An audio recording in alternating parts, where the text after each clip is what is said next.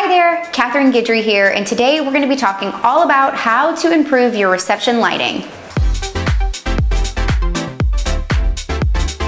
Thank you so much for joining me today for more value-based photography content to help you build a life and business that you are proud of. I am excited to dive in with you today all about a topic that many people fear, which is reception lighting. Also, I want you to know that I have a ton of free guides and great educational resources in the description below, so feel free to dive in. Let's talk about receptions because I know from personal experience that I have had a moment way back in around 2010, 2011 when I was photographing a cake cutting and I had a moment of not knowing what I was doing. Half of my photos that I was taking at the cake cutting were showing up black, and then half of the photo was in full, true, perfect color. So as I was taking the photo, half of it wasn't even legible. The other half of the photo was perfect. Why was that happening?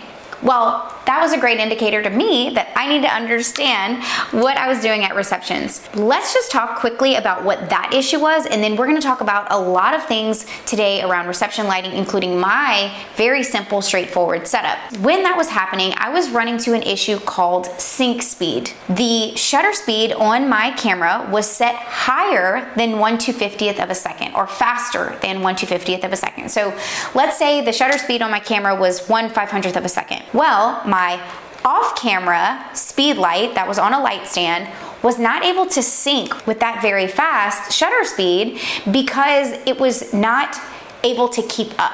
So when you're setting your shutter speed on your camera, make sure it's something like 1/125th or 1/250th of a second, and you won't run into that issue. All right, let's talk about some big overarching topics when it comes to reception lighting. The first thing I want you to do is to basically look into purchasing or renting the best gear that you can for a reception. Why is that? You hear people say a lot of times, the gear doesn't matter, it's about the photographer. That is true. However, when you start to see the bigger differentiating factors between expensive gear and inexpensive gear is at the reception. When I'm photographing a reception, I am looking to photograph with my lowest aperture lens.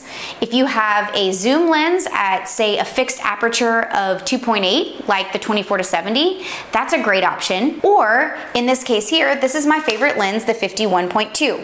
I have a whole video about just this particular lens, the 51.2, because I love it so much. I love it because it lets in a lot of light and it's really fast to focus in low light situations. If I was to put a kit lens that came with my camera, maybe it had a variable aperture of f4 to 5.6, it's not to say that I couldn't use that lens on a wedding day, but if I was shooting with that lens at a reception, I would 100% have to use flash, and I would have to use a lot of flash because I wouldn't be able to use as much ambient light. My goal when I am photographing a reception, unless the ambient light is absolutely terrible and I don't want it in the camera at all, is to let in as much ambient light as I can without getting camera shake, and to pair it with a flash when needed, or best case scenario, I have enough light and it's pretty light and I can use just the camera. So let's say we don't have good light.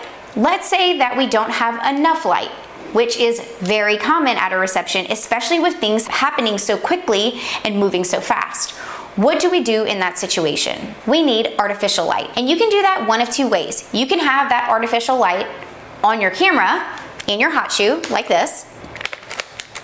So here you can see the SB900 is on my Z6 II, or you can have your light off camera. In this situation, you can use your camera to trigger your light, or you can use an actual remote trigger. Your remote trigger is something that would go into your camera and trigger your light. This remote actually doesn't go to this light, this goes to my Profoto light, but it can at least give you an idea of what I mean when I say a transmitter. It's a little small thing that you would put into your hot shoe and it would trigger your light. But most cameras will sync without using a trigger, and so you could have that light off camera. Another option, especially if you have an assistant, is to use a video light. This is a very small video light. It's called the Lume Cube. And the great thing about this is that you can see exactly what you're shooting. You can look at the exposure, you can look at the color rendering, you can change the color rendering with this light, and it's so small it can fit in your pocket. And another example of a video light is this one here, which is the Profoto B10, and I use this light for both constant light and also as a speed light. It actually pairs with the trigger I showed you previously. So that's a lot of different options. Don't be overwhelmed. You can use different options that suit your preferences, or you can keep it very simple. At a base level, I would suggest you to purchase a speed light. It doesn't have to be the best. This is the SB900. I do use this with my Nikon camera, and I love it because it does twist all the way around. If I ever did want to, say, put it on my camera and bounce the light off of something.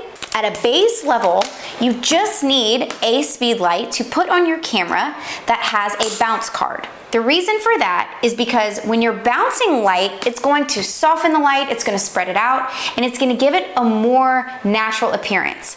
However, if you're in a situation where you're photographing what we call grip and grins, which is people smiling and getting together, you want to make sure that their eyes are filled in nice and bright.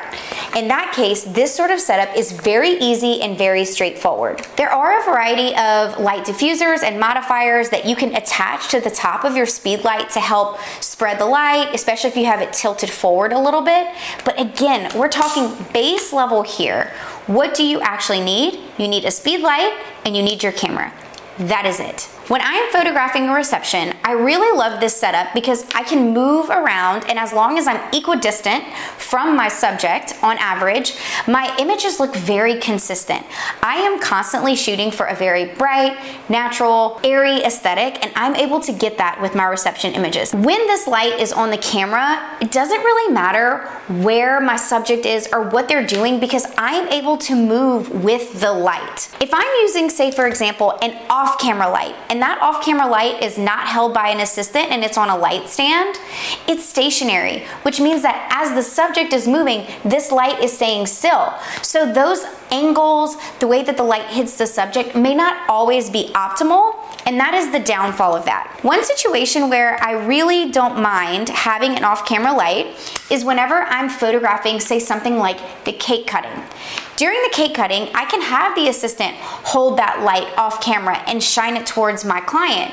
And I know the lighting is going to be perfect because they're not moving, I'm not moving, and everything is controlled. I'm gonna just go ahead and say here that there are so many ways that you can approach a reception, and I have done and tried a few of those. I have set lights on the dance floor shining towards the couple. Didn't love it because of the harsh shadows and, like I just described, the changing movement of the subject. It wasn't always exactly what I was aiming for. I've also tried using a video light on the camera. You can actually put this Lume Cube on your actual camera if you want to give that a go. But I've tried that, and I've had clients and guests say that they felt the light was very blinding and distracting because it's constantly shining at their face. And that's the beauty of something like a speed light, whether it's on your camera or on a light stand, is that it's only triggering when you're taking the photo. Even if you're taking a photo of someone and that light is very bright, it's only that bright for 1/250th of a second. It's so brief, the client will not even notice. The other two things I want to touch on is that when you're photographing, I want you to think about what's in the background of your image and where you're standing in proportion to your subject. So for example, if you're photographing the formal dances, the way that that photo looks facing toward the band is going to look very different if you're facing towards the guests. Before the subject comes in to do, for example, the formal dances, try to get an idea of what you're going for. If you want to photograph towards the band or towards the guests or towards an alternate angle altogether, make sure that you have that mapped out in your mind, or maybe you do both. In that case of photographing a detail, for example, you're also going to want to think about that. As you're photographing a detail, walk all the way around the detail and see what story you're telling. A photograph of a centerpiece in front of a wall that's next to it is going to appear very different than a photograph of that centerpiece with the reception venue in the background. Neither one is bad, they're both great photos, they just tell a different story. We want the details to tell the story of the day in the way that we feel most describes the experience. So it's up to you to decide, and if sometimes you're unsure, do both. And lastly, in terms of the reception, if you want to get those really stellar photos, make sure you're getting in the mix. People will mirror what you give them. So if you're in the dance floor and you're walking around, that's the type of reaction that you might get from people. But if you're on the dance floor and people are laughing and having fun and dancing, and you're holding your camera and, vibing with the music and, hey, and interacting with them, they're gonna give that back to you. So you wanna get into the mix, get into the vibe of the reception, and get people to mirror that back into your camera so that you're capturing those authentic reactions as they're happening. I know this was a lot of information, so very quickly, I'm gonna run back through the main things that I want you to take away from this video. First, you're gonna wanna get the most expensive, high quality gear that you feel comfortable with. And what I mean by that is not necessarily about the price point as much as it is about what the camera and the lens features are, specifically in regards to its ISO capabilities and aperture. So the Z6 II and the 51.2, if you can afford that, that is a great setup. But if you can't, even the 51.8 will give you more light than the 24-70 2.8 or the 50 with a 4 to 5.6. You want the lowest aperture that you can afford comfortably to photograph your reception because it's gonna let in light and it's gonna quickly focus. Secondly, you wanna make sure that you have a speed light. If at a base level you're unsure of how to use reception artificial lighting, I want you to put that speed light on your camera and set it to TTL. TTL is essentially autofocus for lighting. It allows your camera and your light to work together to understand how far your subject is away and to capture that using its own algorithm and photographing it evenly every single time. TTL is incredible and I highly recommend it, especially for somebody that's not as familiar with artificial lighting at a reception yet. I do recommend you bring one video light with you. The Lume Cube is amazing. You can fit it in your pocket, you can fit it in a bag, and it's just great to pop on for details or cake cutting or things that you have a little bit more control over, and you can have your assistant hold it or you can actually hold it in your own hand. I want you to remember that sync speed is very important. So on your camera, you want to make sure that you're setting your shutter speed to anywhere around maybe 1/125th or 1/250th of a second. If you set your sync speed to be higher than that, maybe 1/500th of a second, your flash will not be able to keep up when it's off camera, and sometimes your camera won't even allow you to go above that because of the sync speed. So keep that in mind. If not, you'll see your photos coming out half black and half in color, and I'll save you from making that mistake. Think about the direction you're shooting, what's in your background. Do you have the dance floor in the background? Do you have the guests, the band? Same thing with details. Those all tell a story. And then lastly, you want to get into the vibe of the reception. Make sure that you're having as much fun as they are because they will reflect the energy that you are giving back into the camera. I want this content to be very helpful for you. So if there's anything that you're unsure about or something that you'd like to see, please let me know. We also have weekly free emails that go out to our email subscribers and an educational shop. That's all in the descriptions below. Thank you so much for joining me today. Don't forget to subscribe so you get to catch all of our value-based content, and happy shooting. Bye.